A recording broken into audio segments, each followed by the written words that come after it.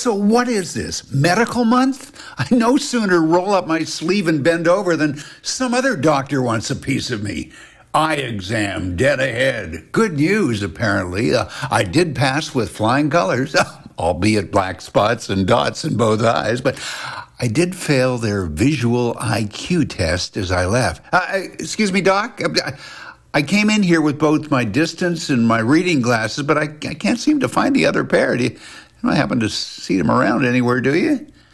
Yes, I do. You're wearing them, sir. So bottom line is, apparently I have the beginnings of cataracts. So the doctor prescribed the latest cutting edge of eyewear for my condition. Instead of bifocals up and down or my current separate pairs, instead I was fitted with one pair, distance in one eye and reading in the other. Amazing! Although I must admit I find the tiny print a little offsetting, but yeah, like anything, I'm sure in time I'll get used to it. In one eye it reads, objects may appear closer than they really are, and in the other, objects may appear further than they really are.